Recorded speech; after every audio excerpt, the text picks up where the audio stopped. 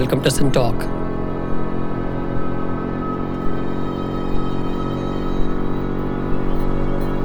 The Sin Talkers around the table today discuss the exile of poets. We'll think about poetry in exile, the interrelationship, and the links with language, knowledge, emotions, sentiments, logic, the state, form, aesthetics, and more. What does a poet say? How is poetry different from philosophy or criticism? Why is there an occasional cry to banish poetry from the ideal state? What is distinctive about the mode of poetry? Can a poet write without having spent some time in some exile? What is exile and how is it distinct from homelessness? How does one become a poet? And what is the very long-term future of poetry, and might it evolve or morph into something else?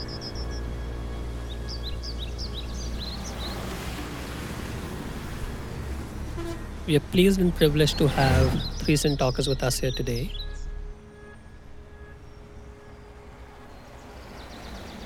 Professor Ashwini Kumar, who is a public policy professor at TIS and a poet. He lives in Mumbai. Udayan Vajpayee, who is a poet and a short story writer. He lives in Bhopal.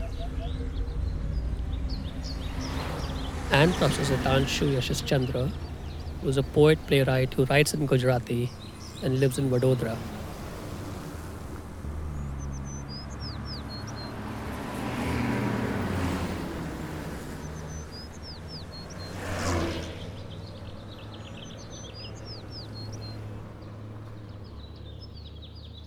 Sitanshu, maybe we set the ball rolling with you to ask the somewhat innocuous question of who is a poet? What does the poet say? Maybe we start there and we'll open a few flanks and then tie them up later as we go around the table. Yes, fortunately, the word poet doesn't have a single meaning, which makes it easier for him because... you can don different hats. Yes, because if he's banished, there are more than one reasons, and that helps diffuse the situation, because then the battle with the banisher could become more of a guerrilla warfare rather than one-to-one clash. So different cultures have a different sense about this word poet. In fact, Kavi, for example, it's that particular sense of what it does. Is he a seer? Is he a moral guide? Is he an entertainer? Is he an acknowledged or unacknowledged lawmaker? And so on. So I would like to understand, the word exile basically comes from Greek and European tradition, but there is also a sense of banishment of the poet and of poetry, which are two different things, incidentally. Sure. In Indian tradition also. So who are in the Indian tradition, who were either poets or poetry related or readers who were exiled, and why were they exiled, and who were the ones... Poetry readers being exiled. We'll come to that. For reading and repeating literature in Indian tradition, there is a great example of being banished, and Brihad Katha comes out of it. One of the greatest books of Indian literature. Sure. Because, but we'll come to that as we go around. Sure. Who's a poet to you, Udayan?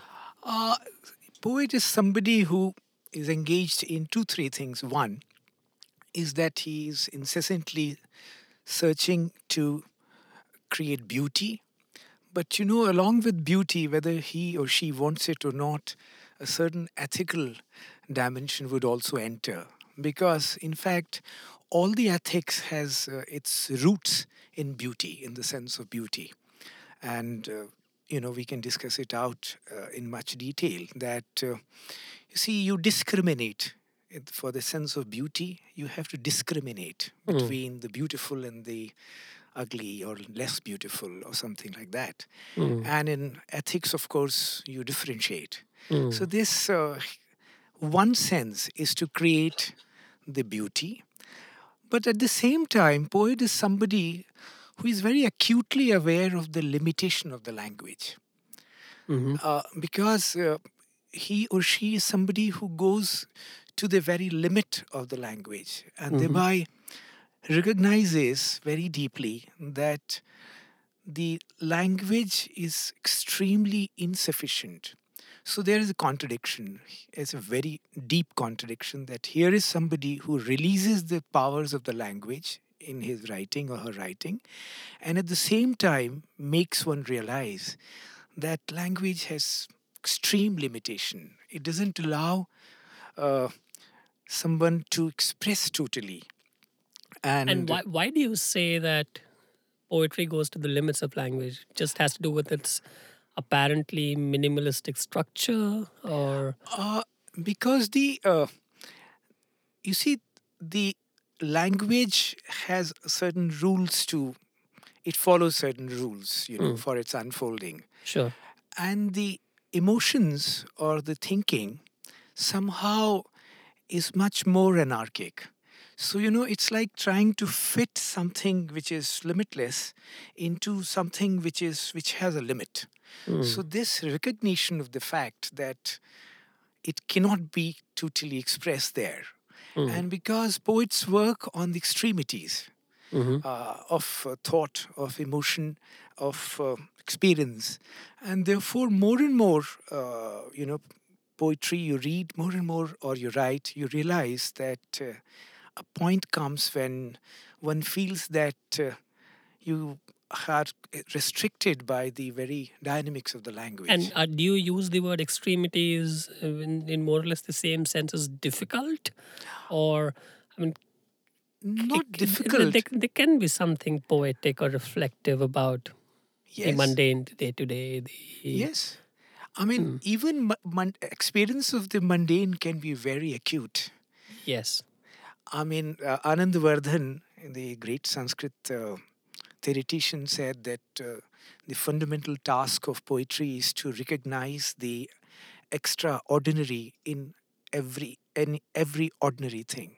So, this extraordinary, or what he calls alaukik, which is other lok, the other Alokik. world, the Otherworldly. otherworldly, The otherworldly. Yeah. in the worldly. So, this otherworldly recognition of this otherworldly in the worldly needs the expression through the very worldly language. And there the conflict comes into being. Isn't this an undue burden? Like, It gives it gives pain and pleasure. Pain in the sense that you are not able to, express it totally, and the pleasure is that you recognize that you can go beyond the language, and there are means by which poetry goes beyond the language. And there are ways by which the poet goes beyond the language. And one of the ways that is which is described in the tradition, is by dhwani, which is suggestion, that you suggest that which cannot be written. So what you do is that you go up to that limit and then you suggest something which only is experienceable, yeah. which is not said. Yeah. And therefore, the poetry, in It's a fact, cue. It's a cue. Yeah. And this cue is then, through reader, gets individuated. Yeah. It's a very individual experience then. So you give a cue and let the reader do that travel of his or her own. Yeah. We'll get back to this, Udhayan. I think there's some interesting ideas here.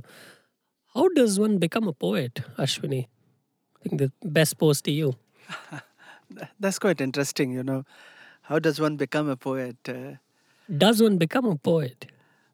I think becoming is a little Hegelian, through a dialectical process. But I think I have a different response to that.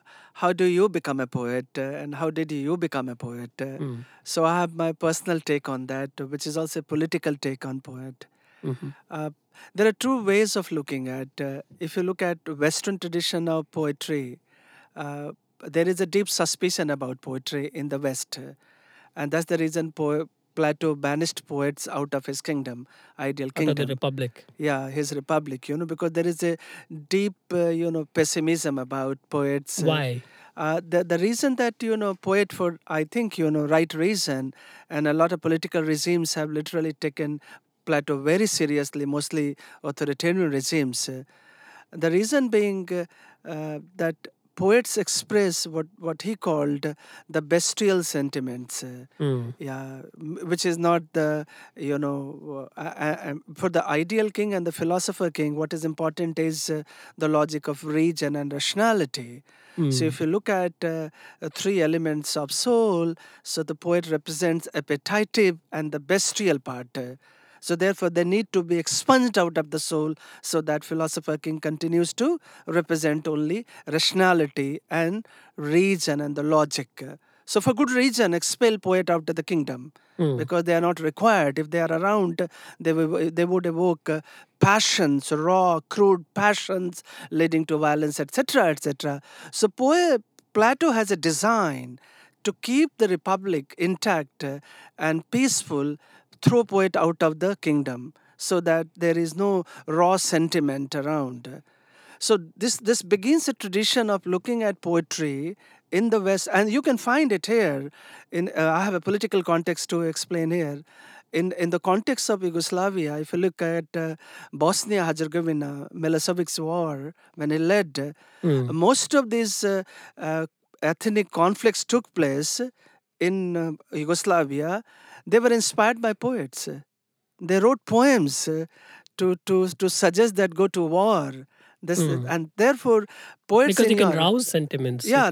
that's the reason that Mm. Plato is justified, and there is a tradition in Europe which So you're not continues to. necessarily skeptical of Plato. Yeah, I'm my own position in Plato, that part of it is pretty legitimate. If you look at all authoritarian regimes and in Europe particularly, poets have played a role in say genocide, war, and violence, because poetry or poets, according to Plato, represent images of truth, not real truth. Mm. So therefore, they need to be taken care of. Coming back to India and our Indian traditions, we have a very interesting, different, radical view on poetry. Because if you look at our own origins, and that's the Mm. reason I would come back and answer this: how do you become a poet? I don't know when I became a poet and how do I become a poet, because Indian tradition begins with poetry only. Your Vedas, and look at epic poems, Ramayanas and What Mahabharatas, and comes first? I mean, does poetry always come after prose? I mean, how has it gone all around the world? Poet in India, Or prose and generally, verse. is there a way of thinking about this more systematically? Like, is prose an extension or a follow up or a successor to, sorry, and the poetry a successor to prose? No, in Indian tradition, Mm. verse and prose Mm. both could be vehicle of poetry, kavya. Right. Right. So when we look at the Western tradition, Mm. as Ashwini said about Plato, Mm. so what was Plato's objection? Mm. It was that poets didn't know.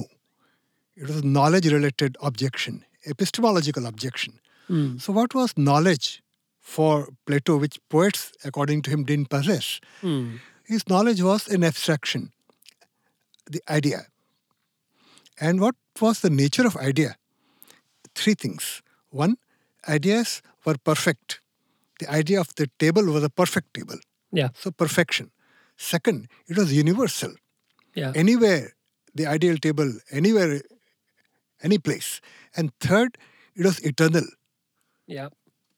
So place was denied, time was denied, and imperfection was denied. Yeah. and he accused the poets of all the three. So, He is accusing the poets of being worldly. well, yeah, and not perfect, and specific to time and specific to place, and that was not truth according to him. So there's another, as Ashwini said, emotions were aroused. This was answered by Aristotle. Yeah. There was purging of emotions, so let them stay. Of course, the knowledge part objection was answered by Nietzsche after 70 centuries. Yeah. Yeah. So he said that by then Kant and Hegel had come in. So he said that don't think of... He did not privilege philosophy over poetry or the other way around. So. He didn't even...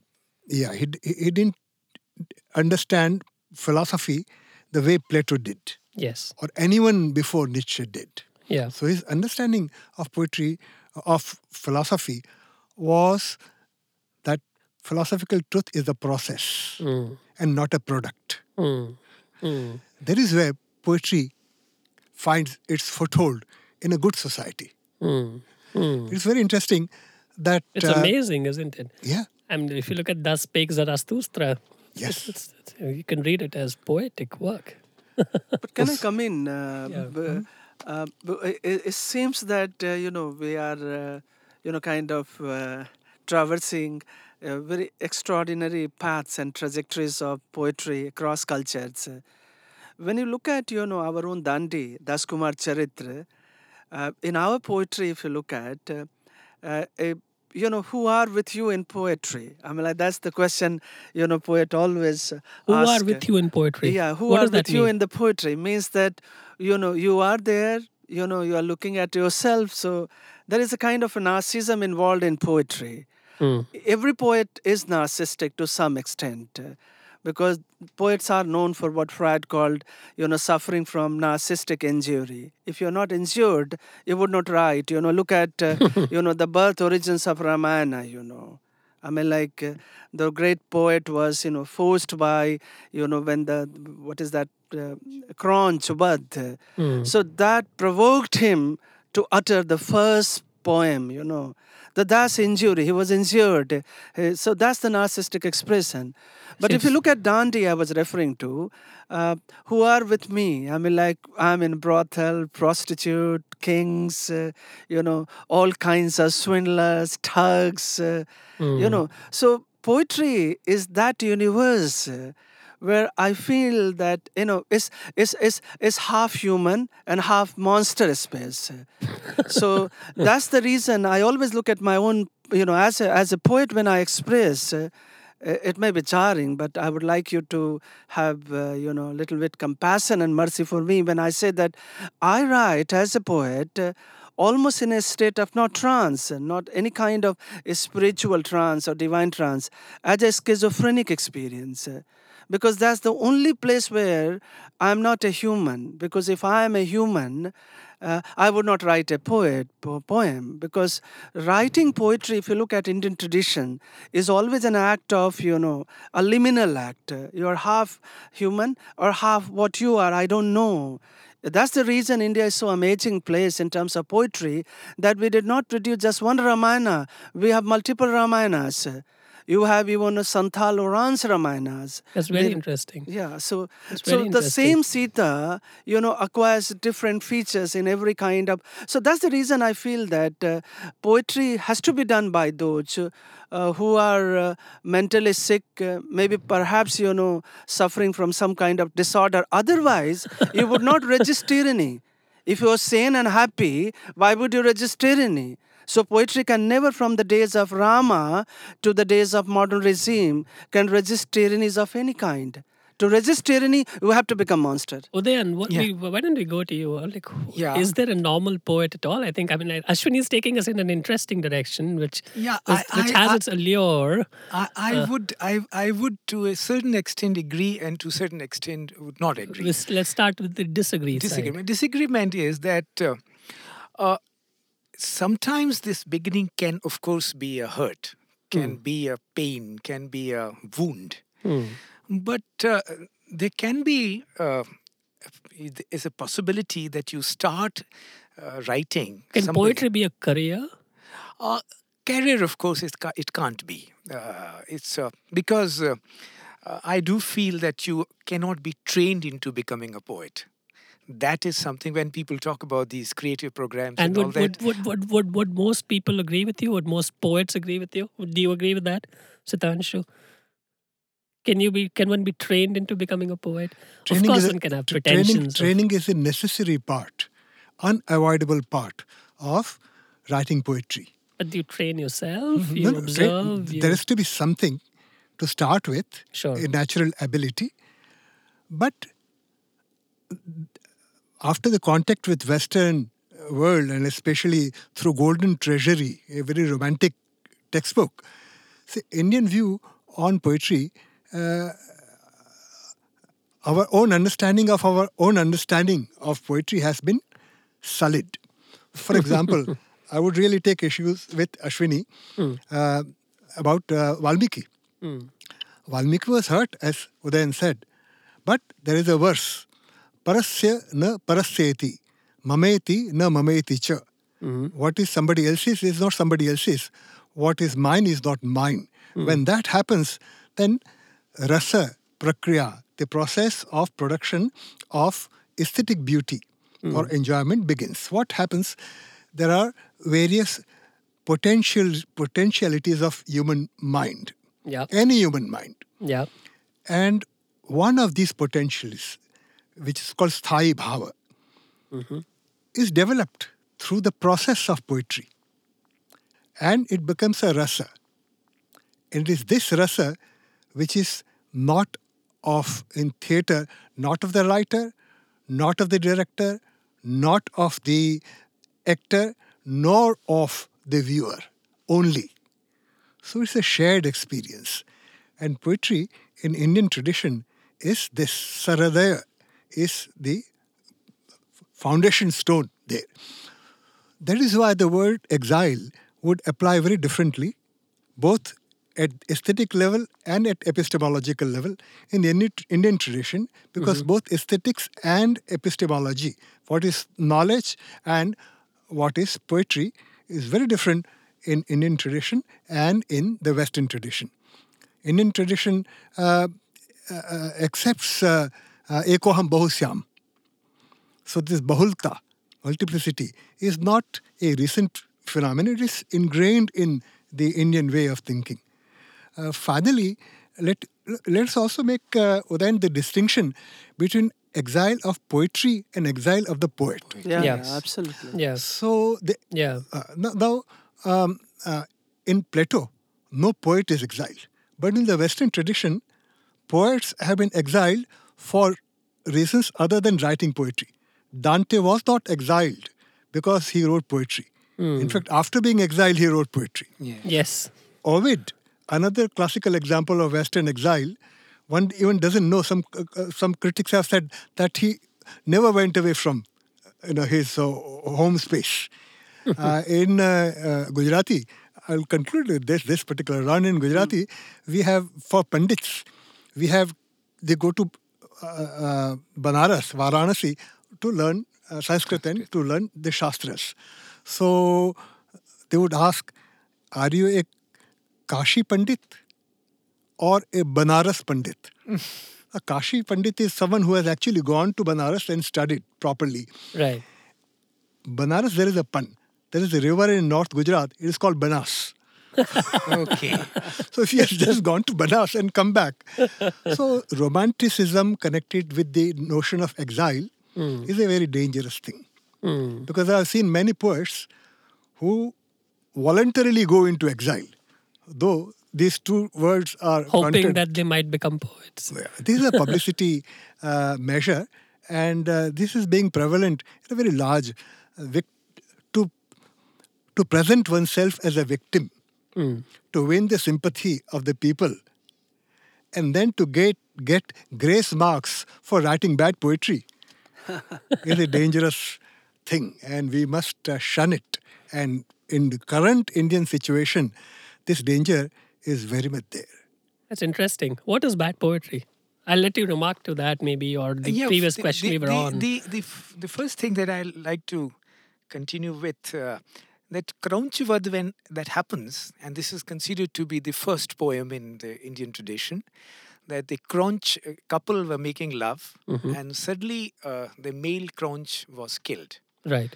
And Valmiki was looking attentively at that lovemaking of the birds, and he got shock of his life, and he actually accused. But when he accused the hunter, he found that he has done it in a chand. Right. In a chand. Chand. And I'm Right. not calling it a meter, no? I'm calling it a chand because chand has a very specific meaning. Chand means what Bergson would say duration. Chand is that. So chand is not a measurable meter. Yeah. Chand can be, I mean, Yeah. that duration, you know. Yeah. And so, after having accused the hunter of the killing, Valmiki starts feeling that he's getting pleasure out of that poem that he recited. So the Karuna has now become Karun Ras. So when it becomes Karun Ras, then he starts feeling pleasure out of that. Now, it might sound that it is very narcissist of him to have done that, but that's not the situation. What is happening is that through his poetry, he's able to touch his own self, his own swabhav, his own inner being, his own self, Atma. And when he experiences This that, link between bhav and ras, which Yes. in a way we So- were talking about. so through this Thai bhav, he actually has reached that which is not only him, which is that which is not only the other, it is that which is everything. Call it whatever. Now that experience is the experience of rasa. In fact, Abhinav Gupta somewhere says that at the time of experience of poetry or any work of art, he talks about poetry, of course, that you become aparimit pramatritva, which means that it is unlimited witnessness. So you become a witness who is universal witness, Yeah. which means that you get rid of your individual self. Yeah. So when you get rid of your individual self for that moment, then Valmiki also becomes the hunter at that point. He is the bird. He is the bird which was killed. Yeah. He's the bird, he's the arrow, he's the hunter, he's everything. He's everything at that moment. That is the moment where the karuna, the shok, becomes shlok, where the karun becomes karun rasa. Beautiful. So that is the point, and this also is a point of a certain exile, because he has exiled from this world where he was an individual self into a universal self. And this Yes. is a very different kind of an exile as we, Yes. as we see it in the modern It's terminology. it's almost a sublimation. It's like a sublimation into something else. Yeah. Yeah. And looking at everything from there, I would say that the vintage point, the point from where you are looking, is completely different. We can very well call it, it's a sublimated exile of a poet. A process of poetry is such where it happens off and on. And every poet repeats that in his or her own way, from wherever. From Hasya also you go to Hasya Rasa. You in fact go to Vibhats, to the Vibhats Rasa. Yeah. And that is very much there in poets like Bhas, Yeah. a great Sanskrit poet. Because in Sanskrit, the playwrights were called poets. Kalidas was a poet. Poet. But he was, I mean, they were writing plays. And in Bhas, of course, he is describing the scene in the war field. He's describing blood. But the way he describes, you can only say after reading it or seeing it, wow, what a thing. You don't say that, oh, how horrible this man is. He's describing it, the war field like that. So I would think that European aesthetics privileged an idea of suffering. I think it must have come from Christian tradition. Yeah. The Catholic root. Yes. Yeah. Whereas in this tradition, the thing is that the moment you come in contact with yourself, there can only be pleasure. And that is what is called rasa, by a lot of people. What is more easy to recognize? Good poetry, bad poetry. I mean, are you able to say that this is Yes. wrong? I think your question is very nice. You can recognize good poetry gets recognized in due course of time, bad poetry is recognized immediately. That's true. And in the same way, to yeah. recognize intellect takes a Yeah. time. To recognize stupidity, it takes no time. Interesting. And why don't we also explore this link between form and content? Just come Yes. to the structure of it, and we'll come to you as well, Sitanshu, on this. How does that interplay happen? To a layman, a poetry just looks very different. Poems look different. Yes. You use the word chand a while ago, use the Yes. word meter. There's a certain structure to it. So, what is it as a literary form? Is there something special there? It has something to do with the innate disposition of the poet. And it so happens, I feel that this is something, the miracle, that each one of us has a different subhav. There's no repetition in it. In fact, I have never met somebody with whom I could say that his disposition is same as somebody else. There are there might be certain overlapping somewhere, but poetry addresses that which is not overlapping. So therefore, for this swabhav finally to be expressed or created, you need a new chand. And therefore, So, when nobody has the same swabhav, yes, or identical, if Yes. one were to be sharper about that. But one is still tapping into the same rasa if poetry has some Yes. kind of common appeal or something. So Yes. there's something interesting happening there, isn't it? because what is universal in each one of us is universal through different ways. Through different ways. I mean, there are innumerable ways of entering into that. And these ways are called swabhav. So therefore, every poet has to come up with this innate chand of himself and find its parallel in the language that he is writing in. Mm. So therefore, you have to search form. You have to all the time search that how do you do that? And of course, Have you had to struggle with it personally? yes, a lot. Have you had to struggle with it, Shitanshu? Yes, for me, kavya is vangmaya. What does that mean? Vak is speech or language. So poetry is a thing of language. Poetry is something that I do to language Yes. personally. Yeah. And that is why the notion of exile in an Indian way, not in the Western epistemological and emotive way, but an Indian way related to use of language comes in. Poetry is a very personal use of language. There are three types of uses. One where the sound of the language is most important and nothing else, and that is mantra. If you pronounce a mantra, utter a mantra, whether you know the meaning or not, it will bring result. Kunti uttered a mantra and the Surya came, whether she wanted it or not. The password. Password, yeah. Second is artha. If someone asks me, what is the pathway to what is the way to the railway station? I could say, go left. Yeah. I could say, please go left. Yeah. But the man will go left. Yeah. So when meaning is predominant, Yeah. there is usual language. Yeah. Poetry does a trick. It uses both. That's Shabda- very interesting. Shabdarthau sahitau kavyam. And with that is Shabda and Earth together is poetry. As a definition, you cannot have a broader definition because apparently everything is correct. But it's not so. It's not so. Bhamaha defined it this way in 6th century and no one has changed, Bhamaha, Bhamaha. one of the earliest aestheticians. Sure. Sure. So, and what is this togetherness? And with it, an Indian story of exile comes in, to which I referred earlier, listening to. Yes. Now, if something is meant to be listened to, spoken by one, and listened to by just one more person, Shiva is telling a story, it is only for Parvati and not for general consumption. Poetry is like that, very intimate talk also at one of the. So, a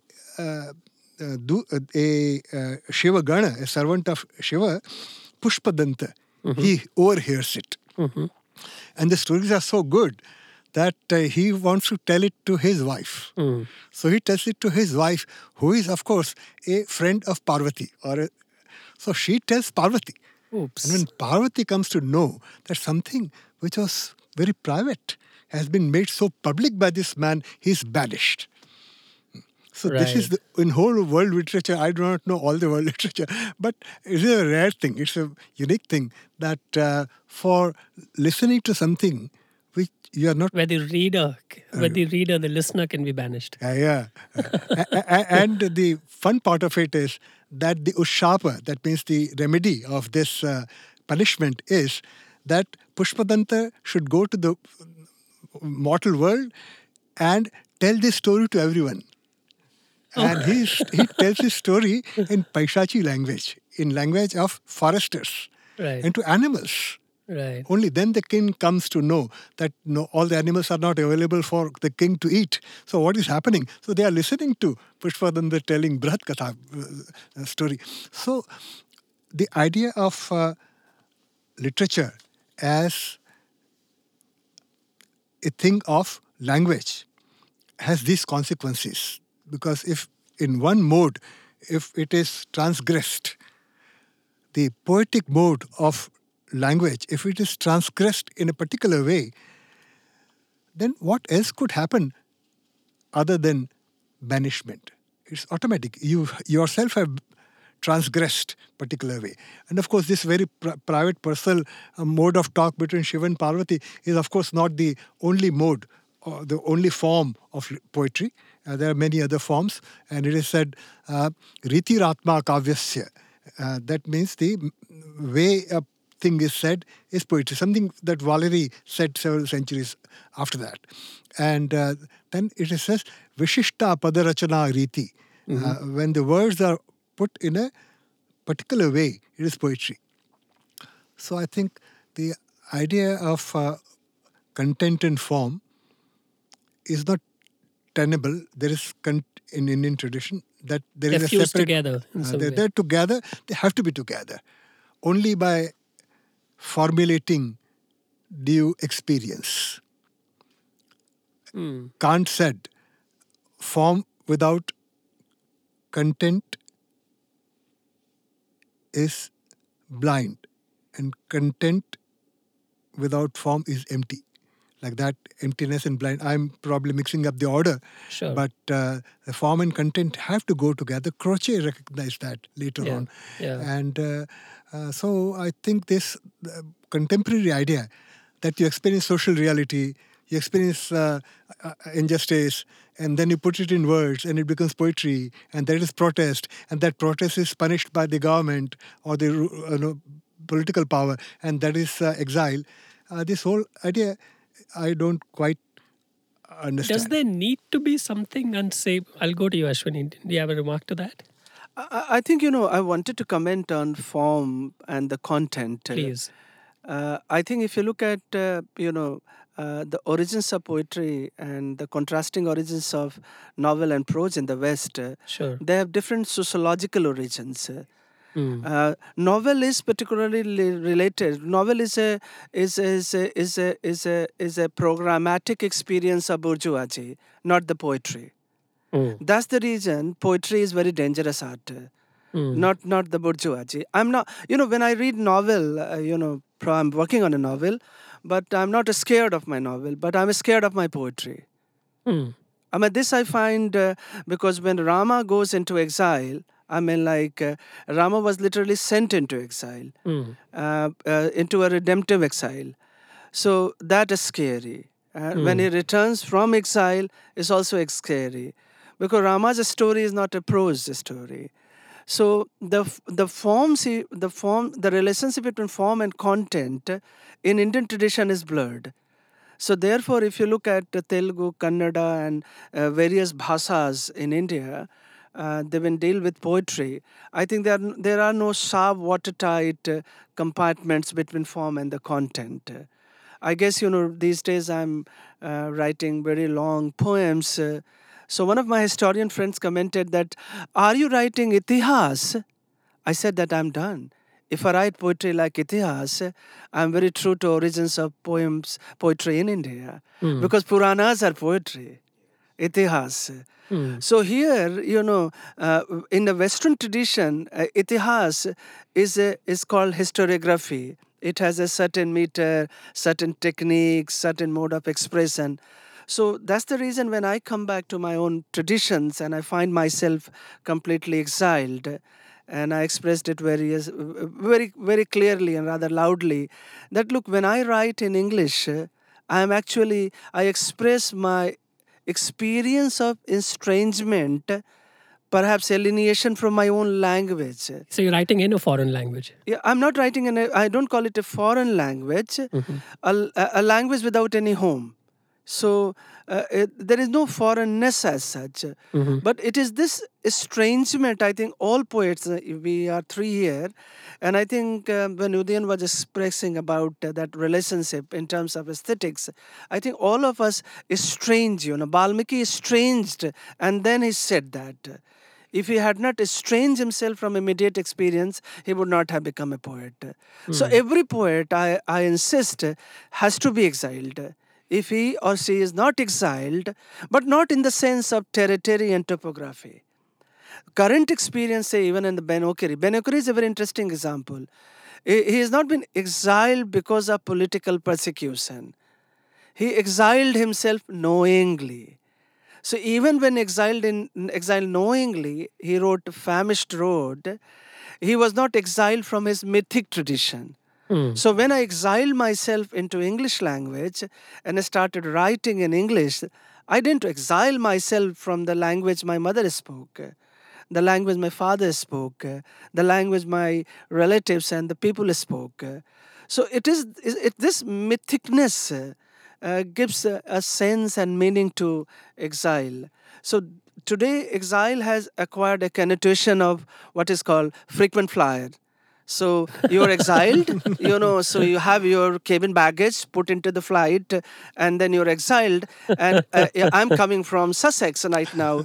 So where we're asking you, I was exiled into Sussex on the weekend. My exile is over now. This is certainly absurdity. Is there such a thing as a happy poet? I mean, maybe Happiness- asking the same question again and again. Maybe it's a search. I mean, of course, you search for happiness. This old story, in Vishnu. No, but a Dharmota. non-persecuted, non-anguished.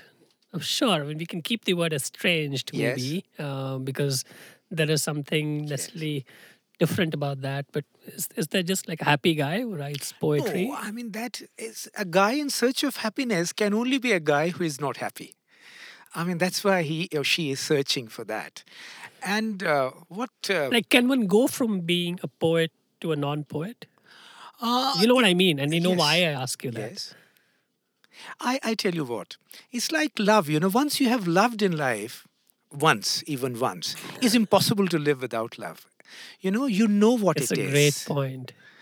You know what it is. And then you recognize, and even when one is not writing poem, a lot of poets nowadays, they say that you are poet only when you are writing poem. It's wrong. Yeah, I think you are poet. If you are not the poet all the time, then you can't write one poem. yeah. Because a mode of sometimes it being or takes whatever. 20 years for a certain line to be.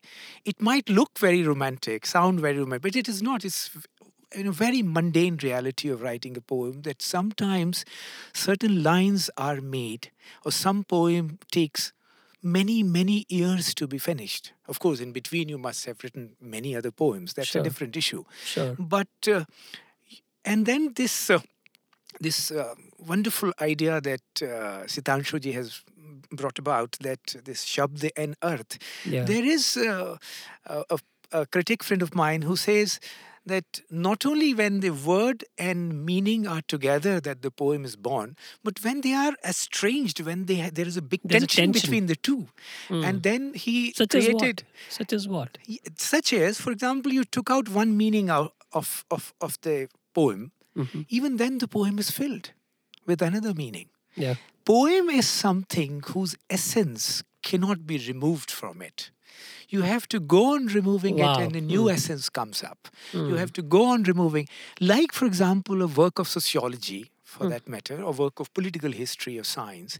Once you know the essence, I'm afraid it is over. It is exhausted. But poem uses, I mean, the form of the poem is such that you take out one meaning or essence even, it gets filled with new one. And therefore, there are poets, of course, we are talking about great poetry. I mean, Kalidas still sounds full of meaning. Will contemporary reader will find Kalidas to be full of meaning even today.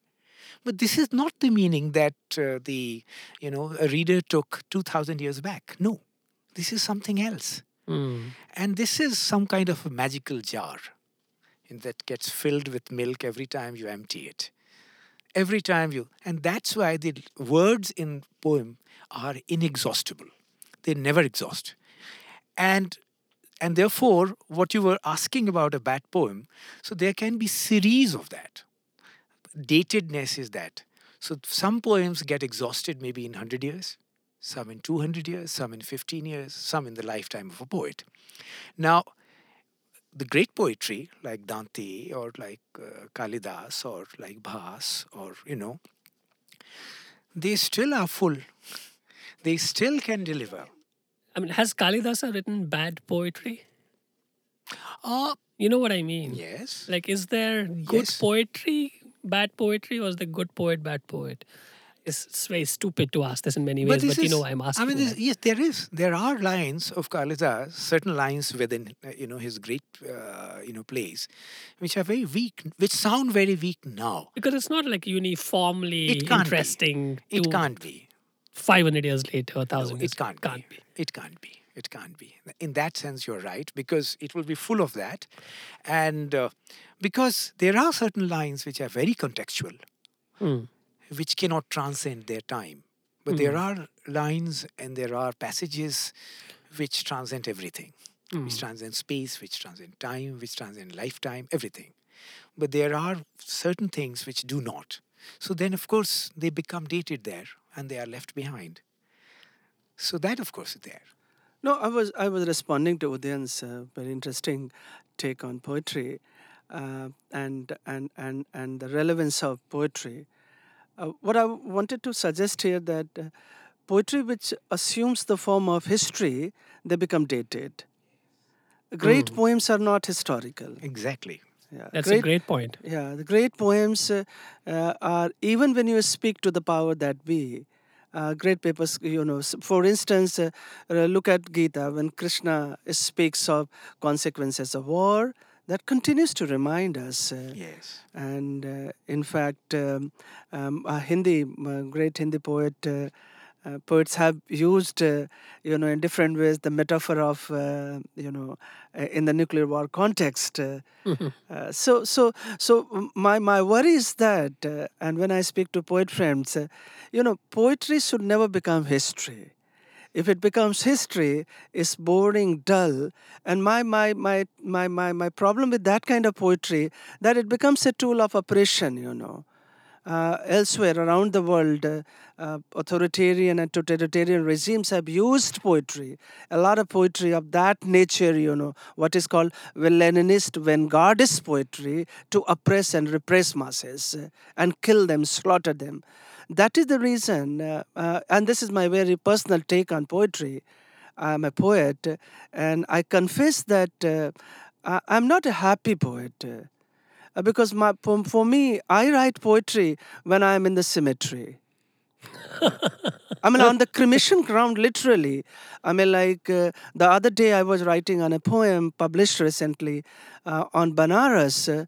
I literally felt myself, I estranged from the world, alienated from the world, and entered into this cemetery zone. And then I wrote about celebration of life in the cemetery on the cremation ground. This is also very Indian.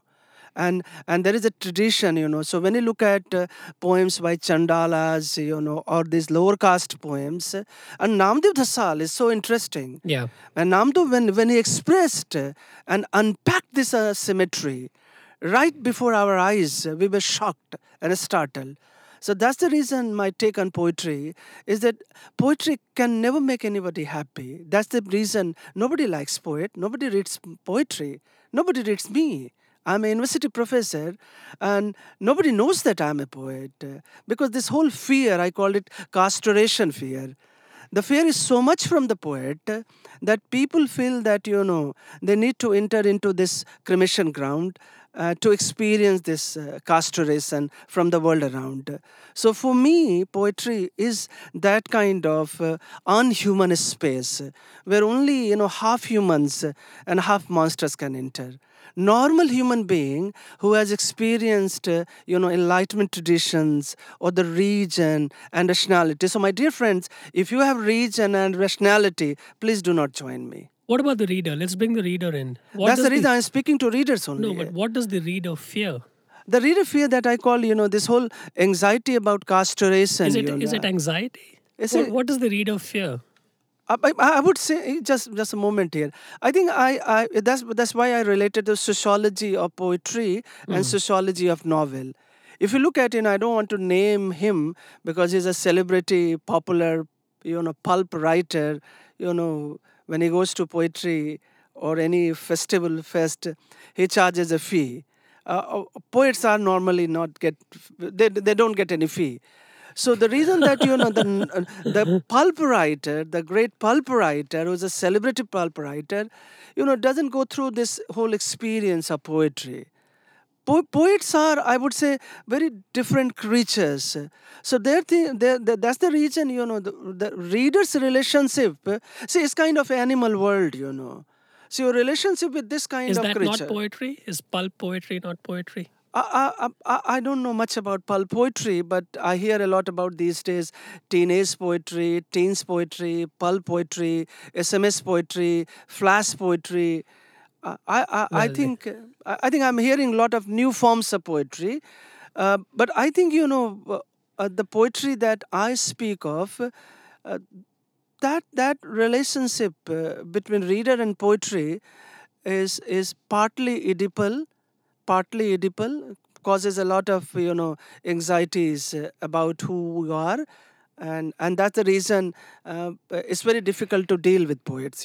That's the reason poetry, as such, barring these fashionable pulp poetry, flash poetry, SMS poetry, is not popular. And my hunch is that poetry will never be popular.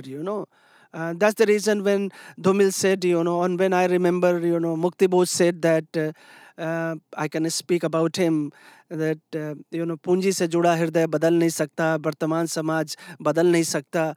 Very simple way. But the reader felt complete unease about it. So with poetry, you have enormous amount of unease to deal with it, but not with novel and short story.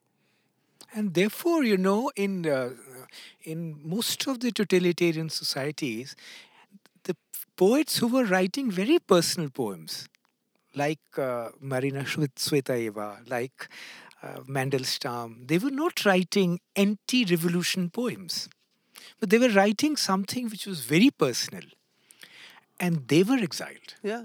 They were not allowed to be published.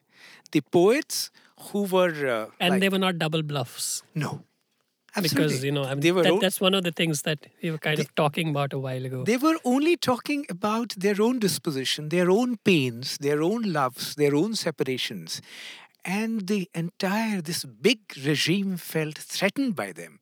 All these 4-5, Pasternak or Mandelstam, Akhmatova, you read their poems today and you try to really reason it out that why should they be, so much torture was given to them. They were writing something which was extremely personal. So why is a deeply personal poetic expression dangerous? It is dangerous because it taps into something universal. Because it allows the readers to be as personal, they evoke a truth in the reader which is extremely personal. And once in an authoritarian world, the people start having their personal judgments, then of course the politics feels threatened. Right. Politics is not threatened by other politics.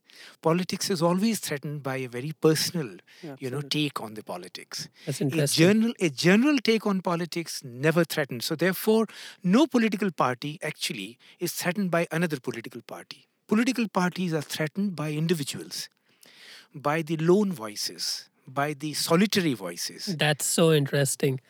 Why don't we spend the last 5-10 minutes just thinking about the future of poetry? What's the future, Sitanshu? 500 years out, might it evolve, morph into something else? Are we? Is us in talk of 500 years later going to be different or similar to the kind of things we're saying just now? What's happening? Do you sense inflection points ahead? There are Of any sort. Yeah, there are two built-in tendencies in individuals and larger groups. One is to be comfortable. Everyone wants to be comfortable. And so bad poetry is written. Will continue to be written. So bad poetry has a good future. We'll grant you that. So long as... And then individuals and groups and societies and other structures are not happy with happiness. Because if you go on eating laddu every day, you want to eat something else. So there is a natural tendency of exploring. Novelty That is, seeking. exploring, of going out of comfort zone. And as Udayan said, about trying to figure things out oneself. That I'm here, I find myself in this world, and I want to know. This is a very different kind of knowledge than Platonic knowledge. Yeah. It is very physical. And that's why this zone of discomfort and even pain is connected with the pain and joys of the body. And that is why human body is very important for all the arts and certainly for literature.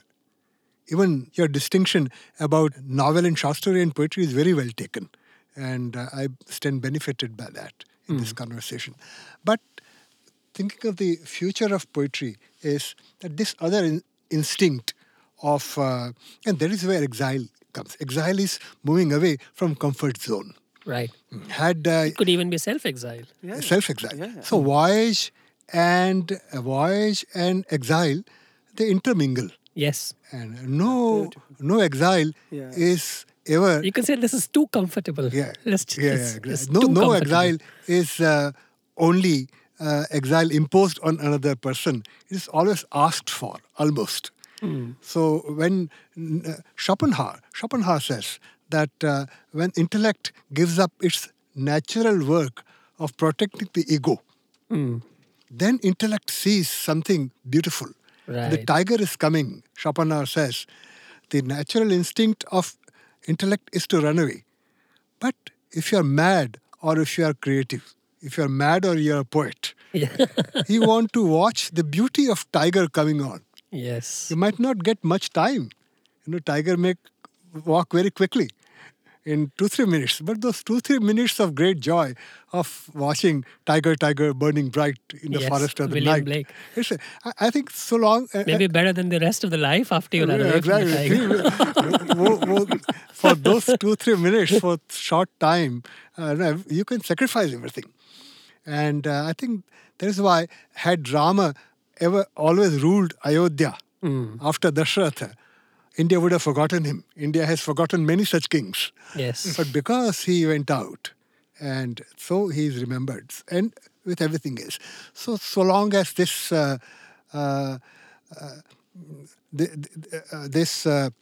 mistake of intellect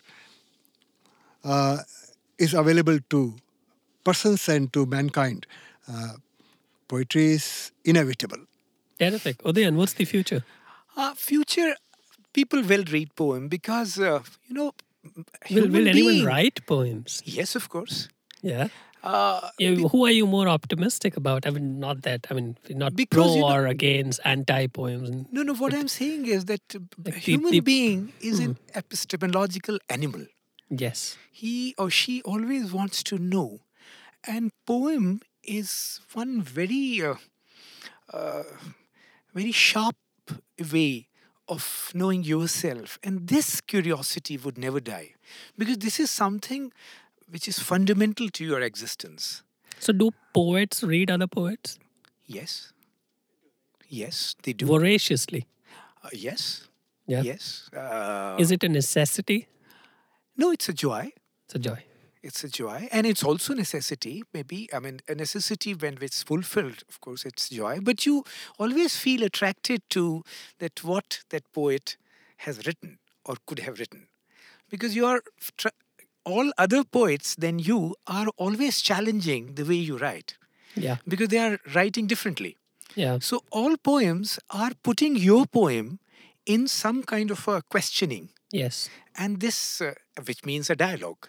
Yeah. So you engage into that dialogue, and it's very beautiful to be witness to this dialogue between poems to poems. Sorry, we'll go back to the old question. What's the future? There is a future. I would think that there will be poems written. How is the future? What's the future?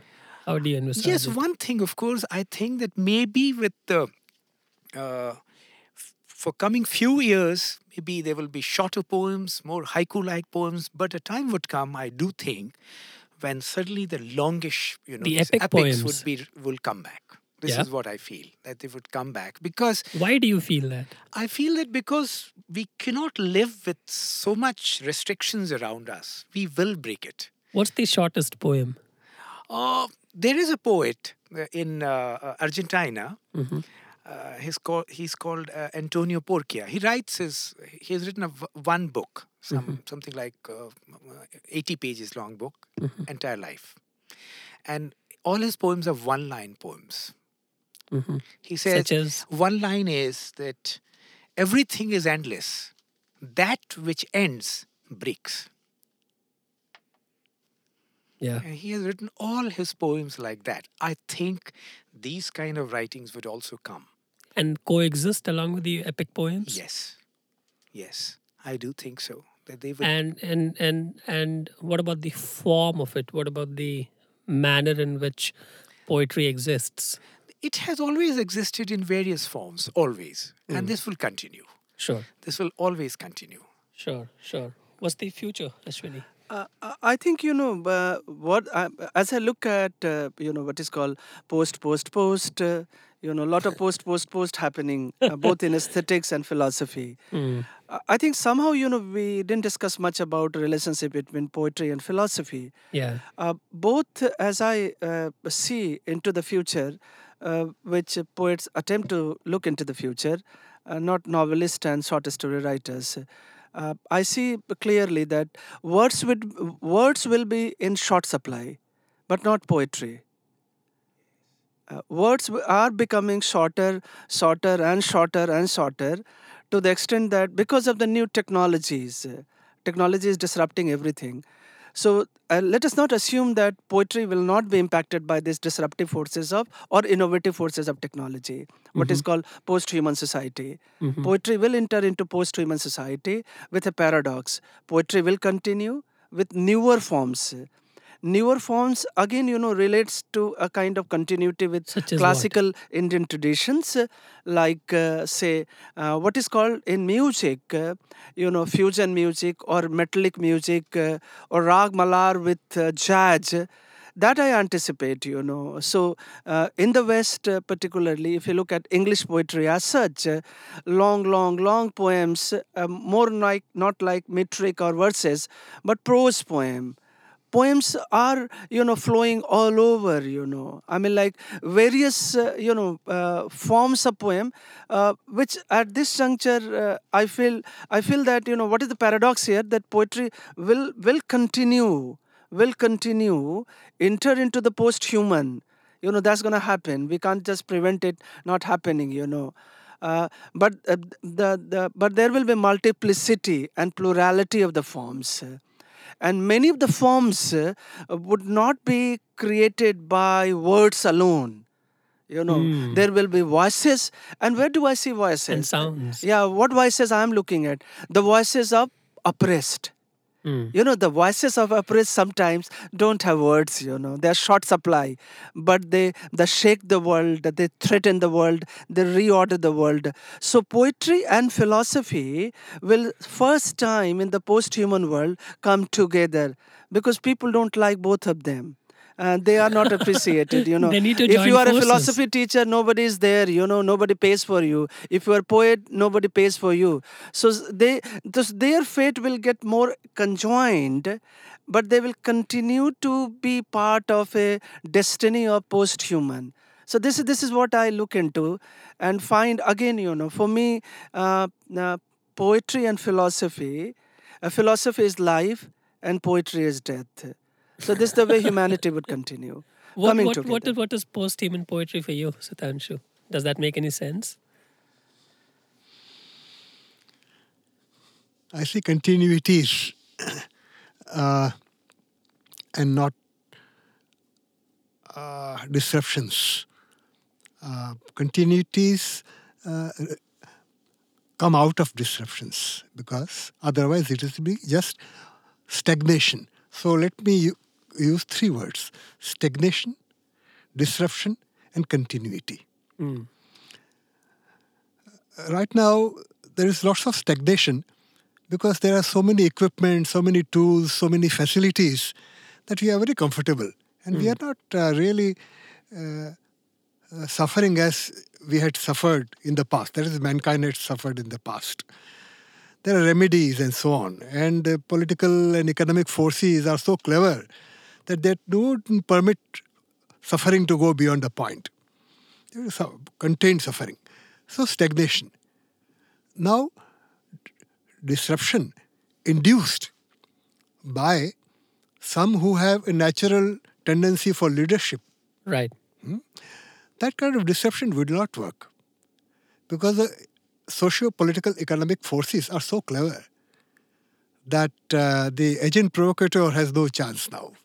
You mean this in the context of poetry? No. So the third option. Yeah. So the third option of not stagnating, not disrupting in a artificial way, but permitting the broad kind of the continuity of the broad river, the flow, the flow of life that goes from generation to generation, from body to body, and that from genes to genes. Now, this particular flow of life itself, unless the whole thing is disrupted, unless science submits to technology and technology submits to oppressive forces, the whole thing is disrupted. Unless this happens, You see it as a flood. yeah, I think then, as you said, newer and poetry. When has poetry remained the same? If Kalidas is poet, then Kabir is not a poet. Yeah. But Kabir is also a poet. And if Kabir is poet, then a contemporary poet is not a poet. He is write so differently. So poetry, history of poetry is history of incessant change because of this lust for life, because this thirst for experience ingrained in a human being. Terrific. Ingrained in human being, in individuals and in species. Not only human beings, life itself. Terrific. I think that's Life a great note to end this on. Thanks to all of you for making it, and we look forward to having you soon again. Thanks. Take care. Take care.